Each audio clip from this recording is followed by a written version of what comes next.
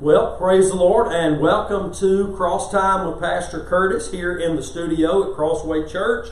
We have folks who gathered with us this morning to continue in our Jude Bible study, and I encourage you to pass it along. That the information is out there about our YouTube channel, Curtis Hutchinson 316.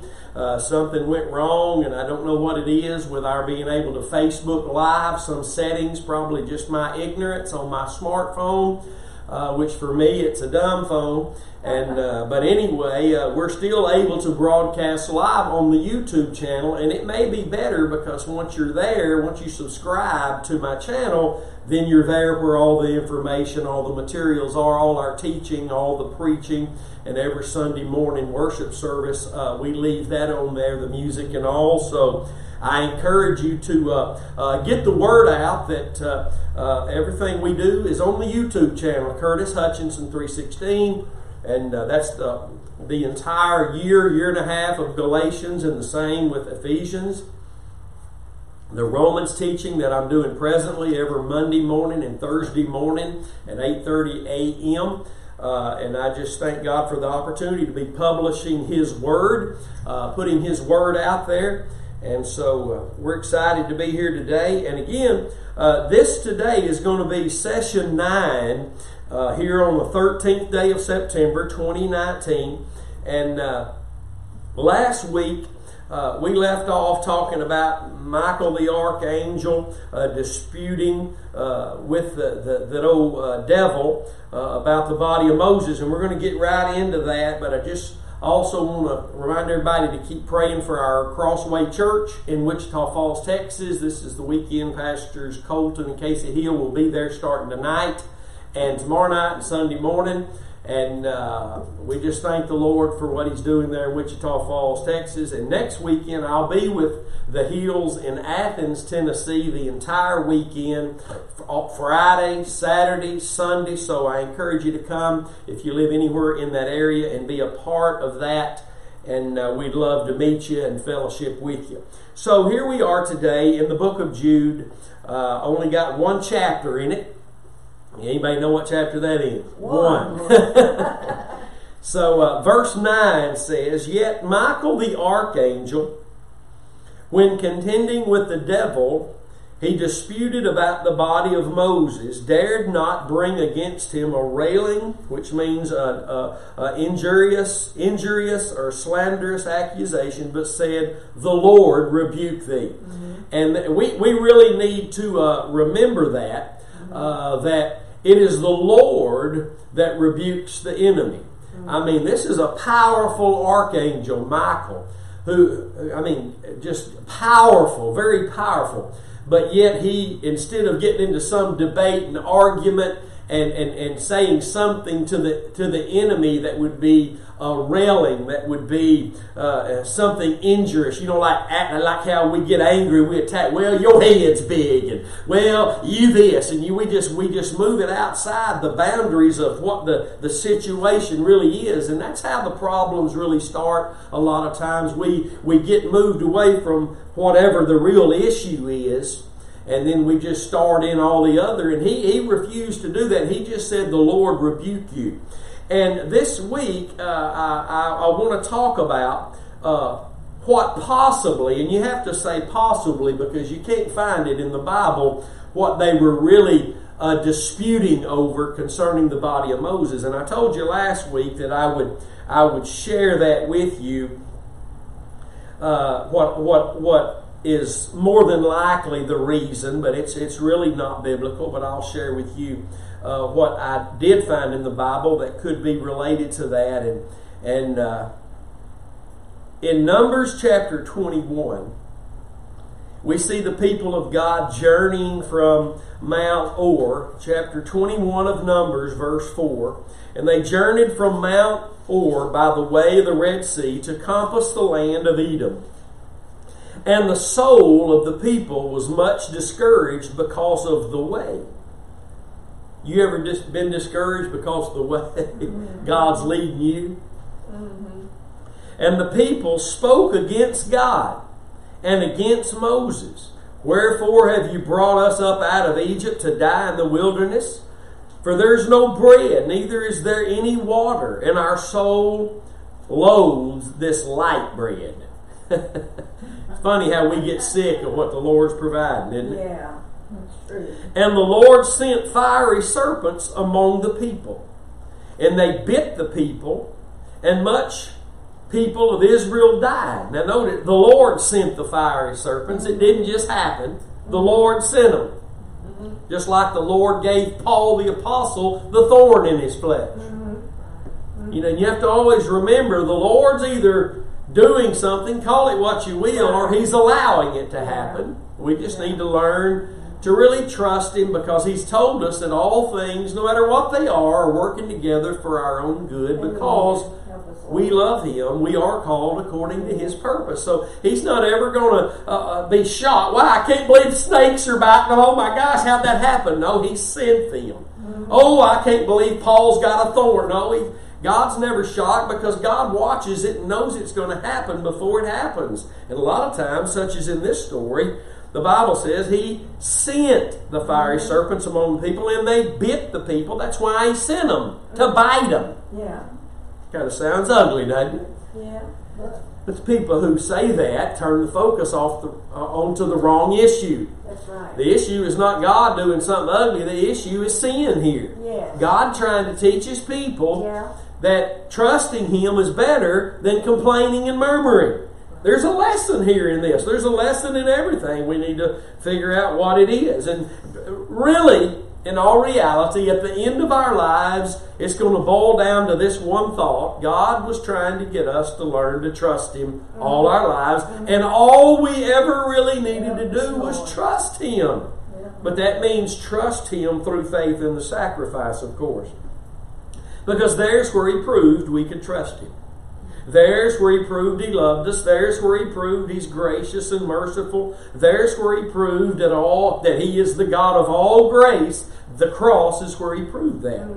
Verse 7 says, Therefore the people came to Moses and said, We have sinned, for we have spoken against the Lord and against you. Pray unto the Lord that He take away the serpents from us. And Moses prayed for the people. Notice Moses didn't say, I ain't praying for you, old stubborn heathens. You deserve to get bit. Well, there's a lot of that goes on. You ever been praying for somebody and praying for them and then praying for them, and then also all of a sudden God drops this other person who's sick in your heart, and there's that fleshly thought, well, I don't know, ain't no need to pray for him. He ain't really living up to the way he ought to be living. You know, have you ever had a thought like that? Then the Lord reminds you, listen, you ain't perfect either. Right. And you know what? Ain't nobody worthy to be healed, but He's worthy. Yes.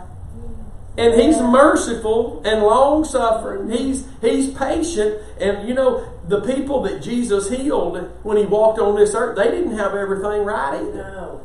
They just came to get healed and believed He could heal them. Right. You know, if you just come to Jesus to get healed and believe He can heal you, you just might find yourself healed. Right. Amen. Because He can still heal. He does still heal. Yes. But I like it because he says Moses prayed for the people, and that's really the sign of a true leader, a true pastor's heart. You got to think about this. This is back in the day when they didn't have an inkling of what we have today. And they really didn't, so it's not going to be an argument. They didn't have what we have today. They didn't have the born-again experience. They didn't have a whole list. The Bible tells us that this is a better covenant, a new covenant with better promises. So that in it of itself lets us know that we have more than they had. So therefore we are more responsible than they are. Leaders today are more responsible than leaders of yesterday. That's right. Because we have more now. And God said, what? He who has much is required of them. So the more you go around talking about how blessed you are, the more responsible you are to serve the one who it is who's blessed you. That's right. And Moses prayed for the people, verse 8, And the Lord said unto Moses, Make thee a fiery serpent, and set it upon a pole. And it shall come to pass that every one that is bitten when he looks upon it, shall live. And Moses made a serpent of brass and put it upon a pole. And it came to pass that if a serpent had bitten any man, when he beheld the serpent of brass, he lived. Now in this we see several things, but really the main thing is really ultimately it's the revelation of what Christ would do at Calvary for the sins of all people. But in this story we see God's trying to teach His people to trust Him. And when you don't, it's going to get you in trouble. But when you don't, and you find yourself in trouble, you can still call on the Lord, and He's made a way to deliver you. That's what He's doing here. He's making a way. But it's kind of like the cross, and we'll see other scriptures to prove it. It's kind of like the cross. It just doesn't make any sense naturally. To look at a snake on a pole and be healed? How can I? Because God said that's the way you can be healed. Yeah. So you have to heed the voice of God. It is the word of the Lord that you have to follow. He's not going to honor your will, your way, your thought, your anything. He has given you His word, and faith will only come for your experience of all that God has when you hear, when you obey, when you choose to follow what He's saying. Not twist it to make it something now you can follow, but just as it is written, which Jesus said many times, as it is written. That's what we hear, that's what we follow, and there's where we experience the very results of what God has said. See, it's not God's word we heed it to get something. No, when we hear the word of the Lord, faith brings us into the experience of that word we have heard. Amen.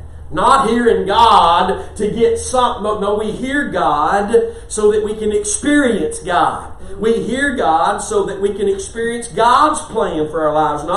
Not so we can hear God and then twist it and use it for our own person. No, that's the flesh. We hear God to obey God because we want to please God, and we can only do that in God's will and His plan. And when we do get off track and we do mess up, and we will mess up, but when we do, He's made a way.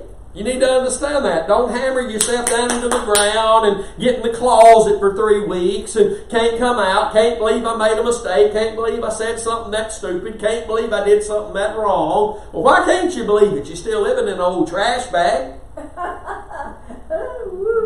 We're just a bunch of dirt bags. I mean, we have treasure in these earthen vessels, but the treasure ain't us. That's right. It's Christ, Yes. our hope of glory. So when we make a mistake, He's made a way out of it. And it ain't a 2-week way. It's a moment. Thank you for the blood. Thank you that I don't have to live condemned. And God always makes a way. Yeah. So that we can step right back in. We don't have to work. Listen, folks who think they got to go get in the closet for 3 weeks because they made a mistake, they still thinking they got to work their way out of this. That's right. And you ain't working your way out. It's like the preacher who went in the closet. You heard me tell it. And he told his wife, I'm going in to fast and pray, and do not knock on the door. Do not ask me, am I hungry? Don't ask me, am I thirsty? Do not knock on the door. This is me and God. You know, I don't care if it's days. Do not knock on the door. So he went into that, and he came out after I don't remember how many days, not eating and whatever,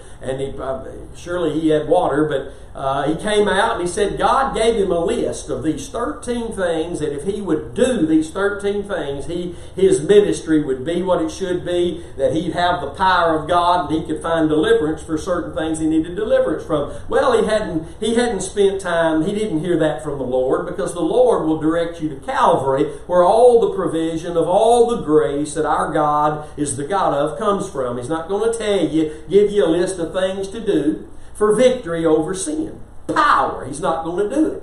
He may give you a list of things that need to be done around the church and somebody to go visit, somebody you need to pray for, but He's not going to give you one list of anything that you need to do to have the victory, the power of God, except point you to Christ. So people who, they still think they got to work their way into something, my point is God has made a way. He was doing it in this story. He put a serpent on a brass pole, a brass serpent on a pole, and told him, if you'll look at it, I'll heal you. Mm-hmm. Well, that's dumb, ain't it? Well, let me tell you something. If you're getting bit by snakes, you're going to try it. Yes, sir. Well, I'm going to have to try. I'm going to trust you in this, Lord.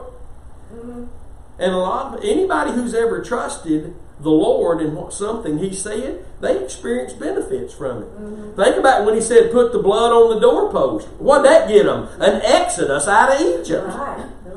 If you listen to the Lord, your life will be totally changed if your faith is in Christ. You can't just open the Bible and start trying to do what the Bible says, because that won't work. Till you're born again, it won't do anything for you, except hopefully the Holy Spirit trying to lead you to being born again.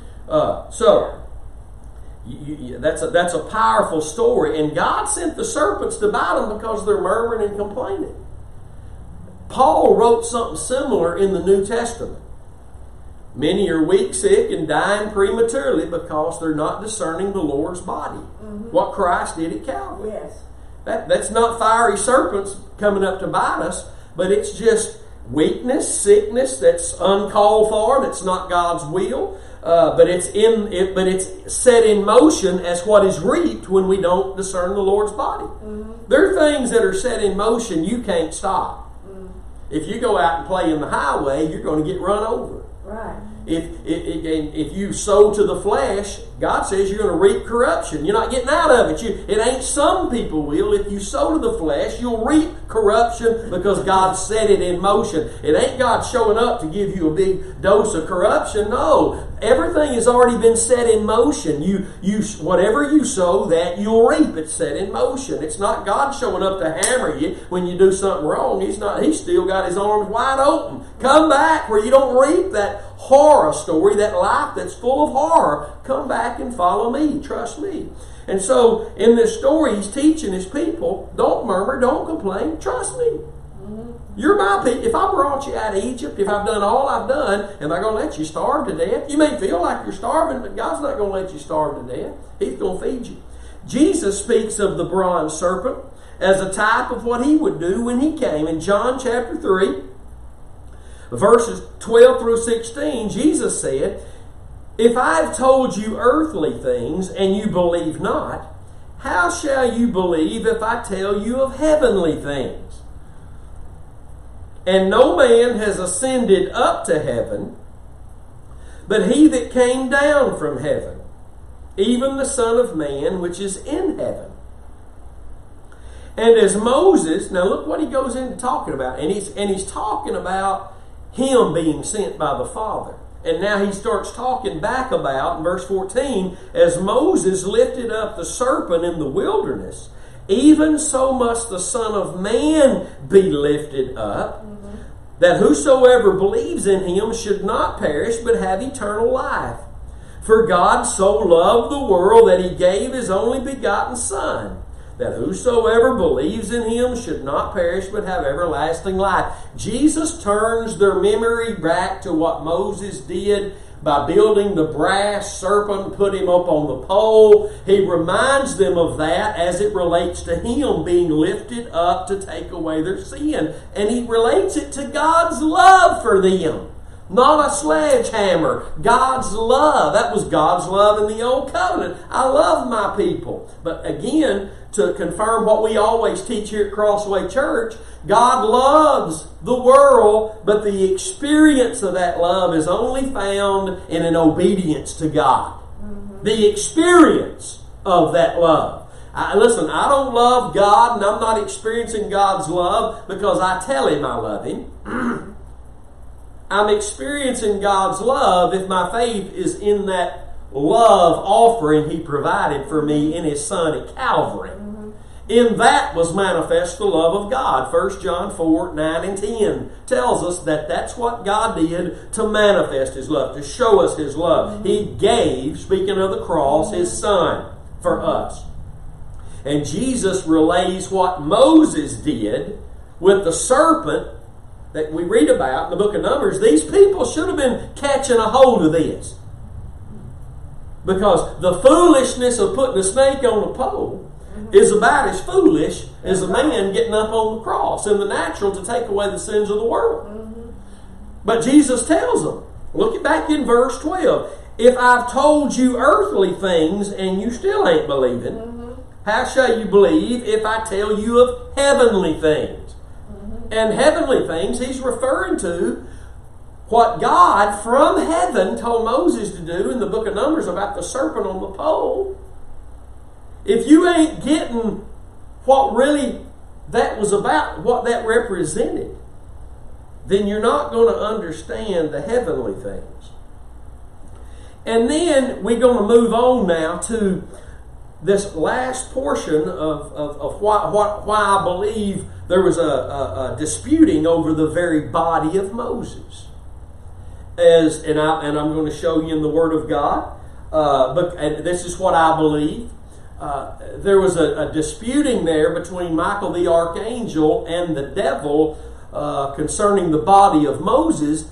I believe because the devil, if he could have had the body of Moses, then he could have used it to make the people worship the body of Moses. Because listen, you need to understand this. When you got here, you're a worshiper. You are a worshiper. For years, you might have worshipped yourself, or you might have worshipped the sun, the moon. You might have worshipped you know how people say, oh, he worships the ground she walks on. Well, there's a lot of truth in that, because when you're born, you're a worshiper. You're worshiping something. You're giving praise to something. It might be your own self. Right. It may be whatever, but you are a worshiper when you get here. And the devil's smart enough to know that men will worship anything. Yes. I mean, just think about it. God brought them out of Egypt by faith in the blood. They get out just not even 2 months later. They've built a golden calf. They're saying, let's erect an altar. Get this, I mentioned it Wednesday night. They built an altar that represented the move of God right by the calf, thinking that the cross and the calf is going to work. It ain't the altar and, it's the cross and nothing else. If you add to the cross, you're telling God the cross really ain't enough. That's right. That's pretty simple, straightforward, but that's reality. But They built a golden calf. They hadn't been out of Egypt long, and said, come tomorrow, let us have a feast unto the Lord. Like God was going to accept worship from them through a golden calf just because it was beside the altar that should have been there. God, listen, I'm going to tell you something. Don't be fooled. Don't be seduced. If our faith is not in the cross of Christ alone, we're outside the arena of grace. That's right. Grace is God functioning in our lives. Yeah. Grace is God at work. Grace is God teaching. And as I told you Wednesday night, the Lord spoke to me last Sunday morning in the hotel before I preached and said, not only is grace God at work, but grace is God being allowed to work. Because it takes faith to move into grace. It's by grace, but yet through faith. What Jesus did at Calvary was by grace, Hebrews 2:9, but through faith, Galatians 2:20. He had to live and die by grace through faith, the same way you and I experience the life He offers us at Calvary. You don't ever need to forget that, my friends. Because grace don't just happen. God's looking for faith so that He can do what needs to be done, and that is grace through faith. So the devil knew that, if I can get the body of Moses, man, I can put that over in a shrine and they will work all that he's done, the power that God used through him. They're going to worship him from now on. They will come and kiss the stones. They'll eat the dirt around the grave. They're going to worship him. And see, when we're worshiping each other, we're worshiping the devil. That's true. If we're not worshiping God through faith in Christ, who is our truth, they that worship God must worship God in spirit and in truth, or they ain't worshiping God no matter what they say. The devil knew that.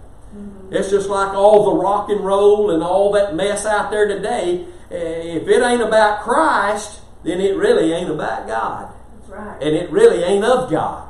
I've been noticing a lot of what the church calls contemporary Christian music. A lot of the most popular artists on the radio today, they don't even say Jesus in their songs, and it's intentional so that they can make money in the world. Listen, if you ain't saying the name Jesus, you can't just say God. That could be the sun, the moon, a tree frog. You've got to talk about Jesus, or your stuff ain't about Jesus. That's just money, greed money. Well, I can get the church, I can get money from the church. That's called exploiting God's people. And I can also get money from the world. And, God knows my heart. And you talk about Jesus. You don't talk about Jesus, then to me it's just a love song to your boyfriend, your girlfriend. And I can't just assume everybody knows I'm talking about Jesus, because that is a move of the enemy. Assumption is a move of the enemy. Preachers can't just assume their people's faith is in the cross. They have to preach the cross so the people's faith can be in the power of God. It's the way the Apostle Paul put it. Amen? Mm-hmm. Amen. So in 2 Kings, we see this, that years after the snake, the bronze serpent, had been built and used in the way God intended to be used, and then for whatever reason, it didn't get destroyed, it didn't get put away, and the people began to burn incense to it. They began to worship the bronze serpent. Not God, but the bronze serpent. Watch this in 2 Kings chapter 18, verses 1 through 4. King Hezekiah showed up. Every once in a while, a king would show up and said, all right, nonsense, it's out, it's over. Tear down those groves over there. God ain't a grove. God ain't in that golden serpent.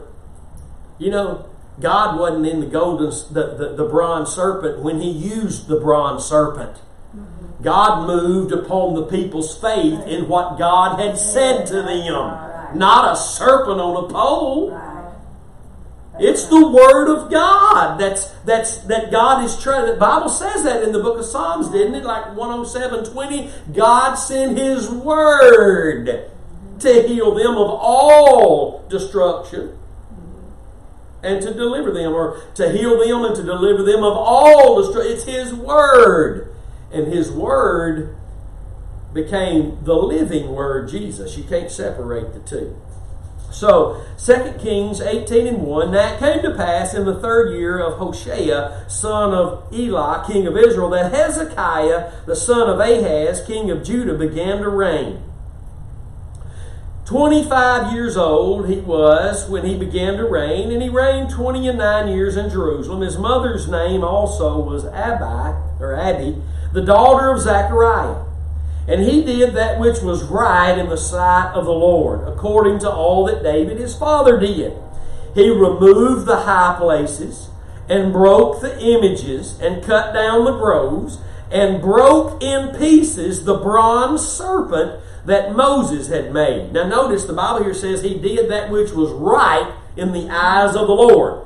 So it was a move of God, stirring His heart that all that the people's faith in is wrong. Now, just like in our day, in that day, I'm sure that all the people didn't jump up and say, hallelujah! Because it was the people who were involved in this grove worship, or trying to worship God through the groves, worshiping God through all these places and the high places. They thought they could go up to a high place. Even if they put an altar up on a high place, it wasn't the place God told them to worship. So it don't matter. You build an altar that was supposed to be symbolic of the cross. If it wasn't like God's Word said, where God's Word said, it was your plan now and not God's. You got to remember the story in the Old Covenant where there was horns on the temple, on the front of the tabernacle. And I'm not getting into the teaching because I ain't equipped for it at the moment to teach on all that. But what I want to make a point about is this. 2 different men had sinned. One man run and grabbed a hold of the horns of the altar. God, I'm sorry. Forgive me, God. This is wrong. And it was right inside. It's where the sacrifices were. He grabbed the horns of that were on the corner of the tabernacle. And God was merciful and forgave that man because God saw his heart. Well, there was another man who sinned, and he ran, and he thought just because he grabbed the horns of the altar, his faith was actually in, if I can just grab the horns of the altar, then God will forgive me. But that ain't the case. Because his object of faith was the horns on the altar. The one who got forgiven, his heart was like, God, forgive me, and I know that there's only one way of forgiveness. See, God sees the heart. Yeah. God deals with the heart of man. Yeah. And God saw that his people were worshiping the bronze serpent. So he raised up a king. Not only did he break the bronze serpent in pieces, but he also broke down all the images. He cut down all the groves. He removed the high places. Like, we ain't going up there no more. Who? Nobody. It's over. This king. And when the king said it that day and you disobeyed him, you just died. You got put to death. So what the king said, that was it. Which tells you, in times before him, the kings were allowing the blasphemy to God, the idol worship. They were allowing it. Just like preachers today that refuse to preach the Word of God in the context of Christ and what He did at Calvary. They're teaching and helping the people to live in sin, even though that's really not their intention. They don't want that. What Christian, especially a pastor, wants the people to live in sin? And what king in the past would have actually, if he'd been sat down and interviewed, would have said, I just want to destroy God's people.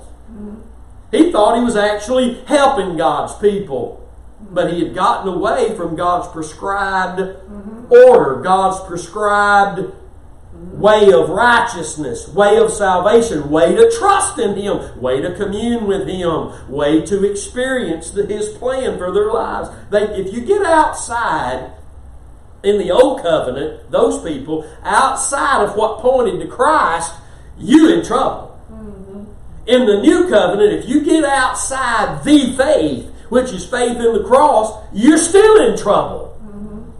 But the church has been taught, well, He'll never leave you, He'll never forsake you, and that's true, but they've never been taught, and I hate to say it, they've never been taught that you can forsake Him, you can remove yourself from Him, you can fall from grace. They're not being told that because they don't really know what grace is. They don't really understand justification. They really don't understand the Word of God. They just repeat what Daddy and Granddaddy said, and it's just another generation of mess until God raises up someone somewhere preaching the truth that makes everybody in the church mad.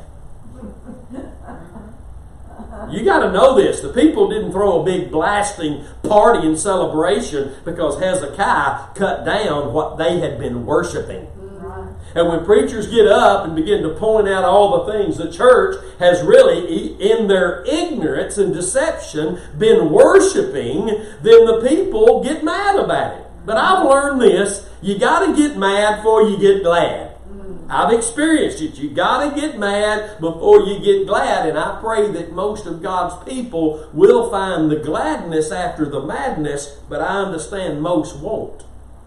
But some will. Therefore, we, as Hezekiah, keep chopping down everything the enemy has erected and exalting that which God has erected, His Son on the cross. Hallelujah.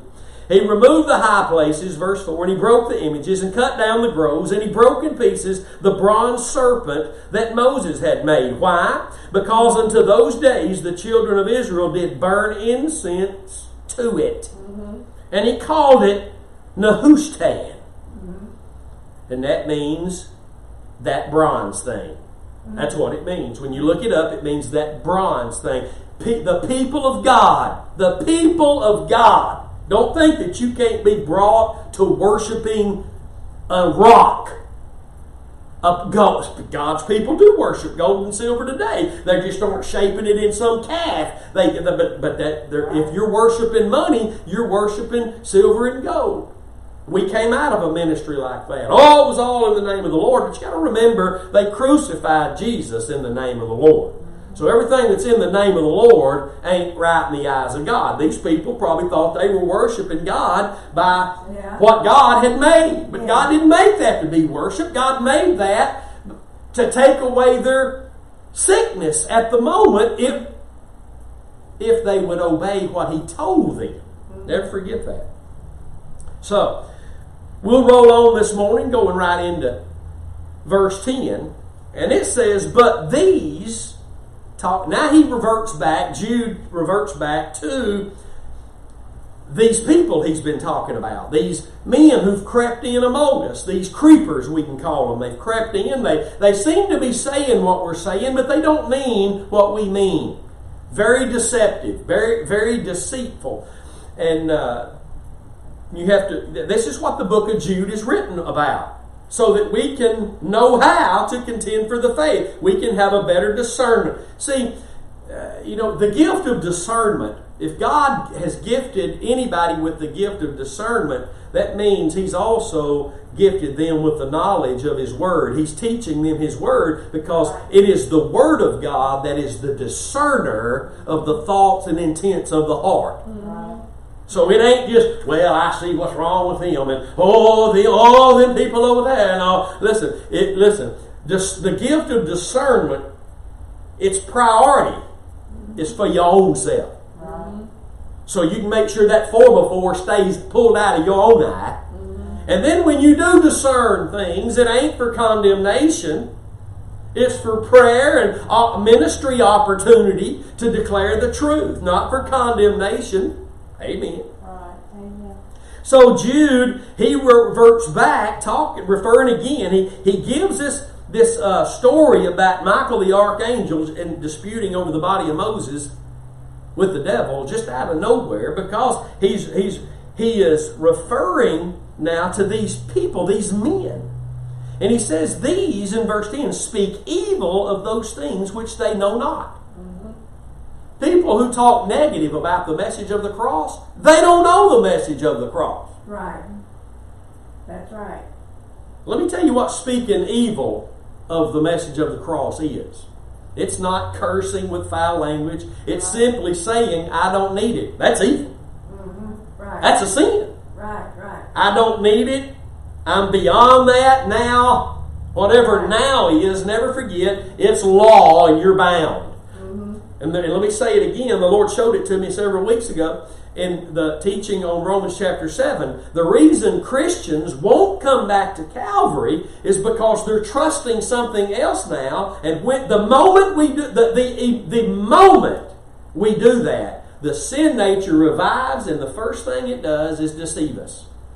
I no longer need the cross. I've got this now. That was to get me in the kingdom. This is to get me through the kingdom. I'm deceived. And Paul said, when the sin nature revives, he what? He died. That means he can no longer bear fruit. The only fruit-bearing place is faith in the sacrifice of Christ. Just like in the days of Hezekiah we read about, the people, they didn't like that. The church don't like that today. Well, just, the cross, the message of the cross, we really don't need that anymore. That's an old message from yesterday. That's, God's doing a new thing. That's evil in the eyes and the ears of God. Amen. And all that we'll be able to reap from those thoughts and that attitude from the heart is corruption of the flesh. It's no wonder the church has got as much or more divorce in it than the world. It's no wonder that the church's kid grows up and becomes worse than the mom and dad used to be in the world, instead of it being the other way around.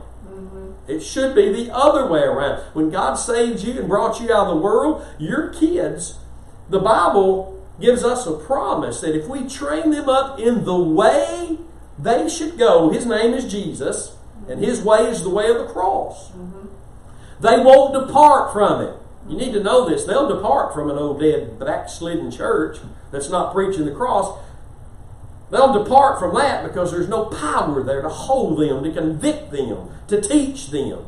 I don't care if it is the Word of God. Make some of you mad this morning. The Word of God is powerless without the blood. Amen.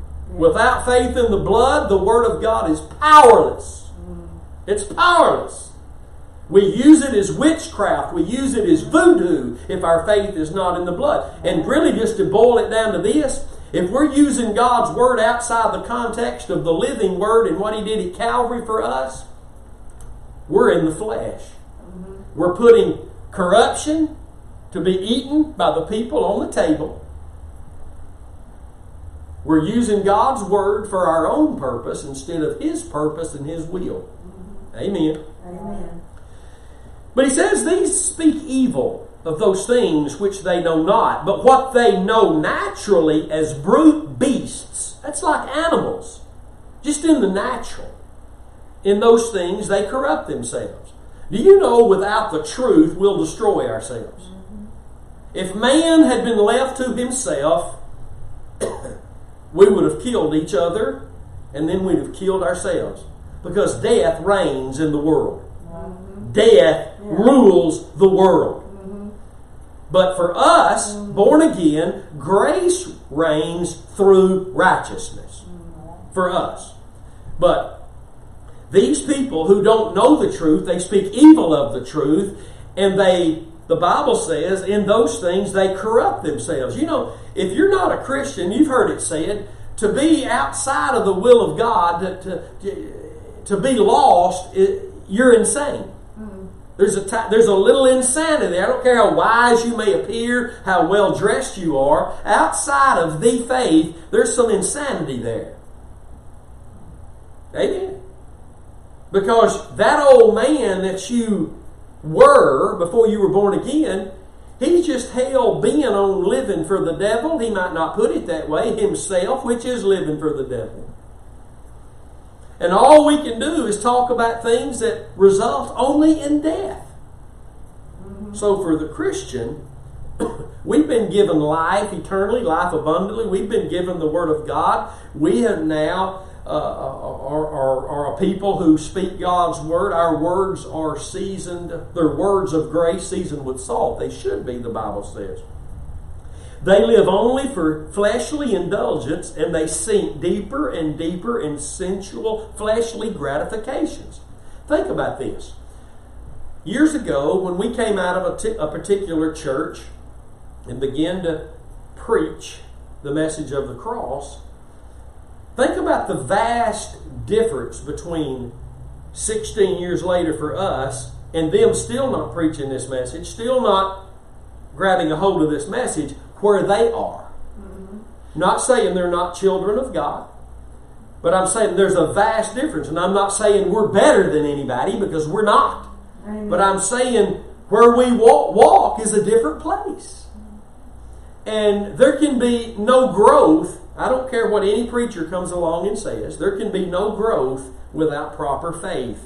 Right. And that's faith in the cross is proper faith. Yeah. Not faith in what I speak, faith in... No, faith in the cross of Christ is the only thing that allows the Holy Spirit to make us grow. That's right. To grow us into Christ. So, but there are some preachers out there saying that just because you don't know the message of the cross, don't mean you can't grow. Let me clarify something. Just because you can't theologically and biblically explain the message of the cross doesn't mean you can't live for God and grow. But your faith has to be there, or you're not growing. Right. You may not be able to explain it, right. But your faith has to be in it. Yes. Right. That's right. I don't care what you can or can't explain. Right. If your faith is not in the sacrifice of Christ, you can't grow. Here's a confirmation. The Bible says we can only walk in Him just as we received Him. And if our walk is not in Him, we're not growing in Him. Right. And the way we received Him, and I'm quoting Colossians 2:6 if you're taking notes, the way we received Him is through faith in what He did for us at the cross. That's the way we received Him. If that's not how we received Him, we're yet to receive Him. Right. And the Bible clearly tells us that's the same way we are to walk in Him. Just like we received Him. So therefore, when we move our faith from the cross, and we don't even know we're doing it, to any program, any event, conferences that we run all over the country after, and because that man or this man, or whatever we think, instead of just the simplicity of Christ and Him crucified, we're no longer growing. Right. because we're not walking in Him. Mm-hmm. So don't try to tell me that we can grow just because we don't know the message of the cross. If you don't know it for sanctification, well, listen, let's just clarify this. When you're born again, your faith is pure because you've trusted in the work of Christ at Calvary. Yeah. That's why things begin to fall off you. And everybody's got that testimony, man. Cigarettes and drugs and alcohol and that foul mouth, for some people, it just fell off. Mm-hmm. But now these other things, just hang on to the cross. Mm-hmm. Yeah. Keep believing with that pure faith you believed with at the first, and things are going to keep falling off. Mm-hmm. Amen. Got to be careful about all this.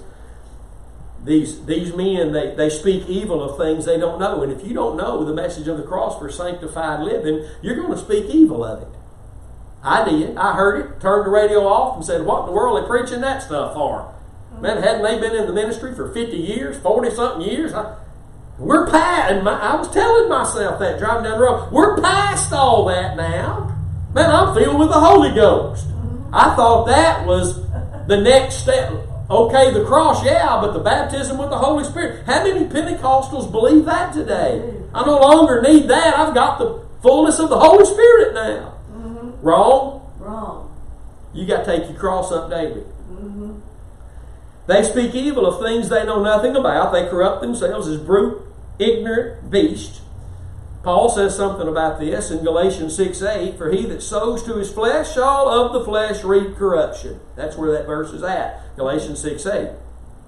But he that sows to the Spirit shall of the Spirit reap life everlasting. The only way we can sow to the Spirit is if we're following the Spirit. That's right. Sowing to something means you're giving yourself to something. You understand that? So I'm giving, I'm going to go sow some corn. That means you have got to go plant the corn. You give yourself to that process of farming for that corn. When you're sowing something, you're giving something. And you're going to reap whatever that is you're sowing. If you're sowing to the flesh, even if you don't know it, you're going to reap corruption. This is where the church has been almost the entirety of its existence. They've not known how to sow to the Spirit, how to walk after the Spirit. We'll be talking about that Sunday morning. But Paul told Timothy that when they oppose God, they're opposing themselves. And everybody that's not got faith in the cross. Now, some preachers just can't bring themselves to admit this, and I'm talking about even some of the cross preachers. Listen, everything we do toward God, we do by faith. By faith. When we put money in the offering basket on Sunday morning, or whenever it is you give, you're doing that in faith. You worship God in faith. That He is giving you an audience, that this is what He's told you to do. See, that faith in what He said, how to worship Him. When we pray, we're praying in faith. When we love God, we're loving God in faith. But if our faith is wrong, then all of that is wrong. So people, Christians who don't have their faith in the cross alone, they're not loving God the way they're supposed to be loving God. Boy, it always gets quiet wherever I say that. And I know why. Because we think we love God no matter what. While I'm living in my sin with a wife and 5 girlfriends on the side, I still love God. And you can't tell me that I don't. You ain't experiencing the love of God living in sin. Right. No. You can if you look to the cross where that love was manifest. God still loves you. Now that's where we've made the mistake. I ain't say God ain't loving you. He loves you at all times. He's calling you at all times. He wants you at all times. But the experience of that love. Like a man beating his wife. And she's so deceived, she goes up to the beauty shop and tells the women, well, that's the way He expresses His love to me. Now, He don't love you, honey, or He wouldn't be beating you. Right. That's right. That is right. Thank you. That's right. Can I get another? That's right. Amen. That ain't love. We want to call all kinds of things love. It ain't love. Yeah. God said, in this is the love of God manifest. Mm-hmm. And only through that is the love of God shed abroad into our hearts and manifest to others. Faith other than faith in the cross, the love of God can't be manifest. Here's what deceives us. I can still be nice. I can still give you a shirt or fix your flat. I can still be hospitable. But the devil can do that stuff. The love of God is because of proper faith. Faith works by love. And if it ain't right faith in what God did to give us that love, we ain't even loving God the way we're supposed to be. Amen, Brother Curtis. Amen. I know we're in a Reformation. We're only 20-something years into it, so most people are just going to throw me out in the ditch. That's all right. Did the same to Martin Luther. You know what? They walking in that truth today of justification. Mm-hmm. A lot of people are walking in the truth now. A lot of people got Bibles 500 years later after they went through hell, and all those men went through hell. You know, listen, it don't matter. They can throw us out in the ditch and run over us, and here if the Lord tarries in a few years, people are going to be getting this. Hallelujah. Amen. It don't. I mean, I'm not here to make a name for myself. If I was, I'd just get mad and quit because I ain't getting it. I ain't getting a name for myself. But I'm trying to exalt the name that's above every name and point people to the only way they're going to experience God. It ain't by sitting on a pew. It's by faith in the sacrifice. It's the way God intended. So Paul says something about this. These people, they don't know they're opposing God. I didn't know for years as a minister that I was opposing God. And when I'm opposing God, even in my ignorance, if I don't know it, I'm opposing myself. And if I'm opposing the message of the cross, not just for victory over sin, but for all the grace of God, for everything, then I'm opposing God in certain areas of my life. And in doing that, I'm opposing myself. You're right. Paul told Timothy, You're right. in 2 Timothy chapter 2, verses 25 and 26, in meekness instruct those that oppose themselves. Wow. If God peradventure will give them repentance to the acknowledging of the truth. Notice this. True repentance acknowledges the truth. Or it wasn't true repentance. Very powerful. And that they may recover themselves out of the snare of the devil, who are taken captive at him at his will. Paul had enough sense to know that the devil's got a will and we can be captured in it. If we're opposing God, we're opposing ourselves, and we fall and prey to the enemy's lie. Think about that. Pretty powerful. Well, y'all doing all right this morning? Amen. I'll be glad when the weather gets cooler, we won't have to turn that air conditioner off in here. We're suffering for you in the name of Jesus. But it's only an hour and it's not that bad. But next week, we won't be here because I will be in Athens, Tennessee.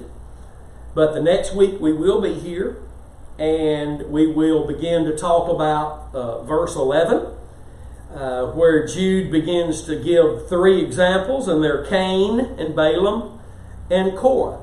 And we'll get into these stories. We'll get into why God, the Holy Spirit, gave him these three examples, because they cover the gamut. They cover the gamut of all of these type of people, and the reasons we run away from God and His way to all the other things we run to. They're covered in these three men. Among these three men. What is it? The pride of life, the lust of the flesh, the lust of the eyes. You'll find them all in this. And that's why the Holy Spirit gave Jude these three men, because they cover the entirety of why people leave God's way to go their own way. And we'll see that next week. Not next week, but the week after here when we gather up. But I just want to tell you at the close of this broadcast how much I appreciate you guys that come on Friday mornings. for the Bible study, and how much I appreciate you guys who watch and listen online. I know today was a new endeavor, and most people probably didn't see my earlier post on social media about it, so they're not watching, but they will find out here in a little while. And hopefully we can move in this area and get in a routine where we're streaming live on the YouTube channel, and you can become a subscriber there. And you'll get a bing when I go live, and then you'll be right there on my channel where all the information is. And then you won't have to go from Facebook, and I won't have to keep reminding you about YouTube. You'll just be there. So help us get the word out. The YouTube channel, Curtis Hutchinson 316, and we sure love you. That's the reason we're here doing these Bible studies, because we're called to be publishers of the Word. And God's using that remnant He's able to bring out of the golden calf builders in these last days to begin to point once again to His only way, named Jesus, and what He did at Calvary. So pray for us as I drive to Wichita Falls, Texas today, and I'll be with Brother Colton next weekend. Always pray for us here at CrossWay Church, and we just ask for your prayers. We covet them, and we ask you to pray about giving financially to this ministry to become a partner with us and doing all that God's called us to do. You can give as easily as on your cell phone, dialing 903-231-5950. I say dialing, it's really called texting today. But again, it's 903-231-5950, or you can donate on the website at thecrosswaychurch.com. God bless you. We love you. And until next time, stay determined to know absolutely nothing but Christ and Him crucified. See you in a couple of weeks. Amen. Wow. Comments, questions, rock chunking? So fast. Telling you. I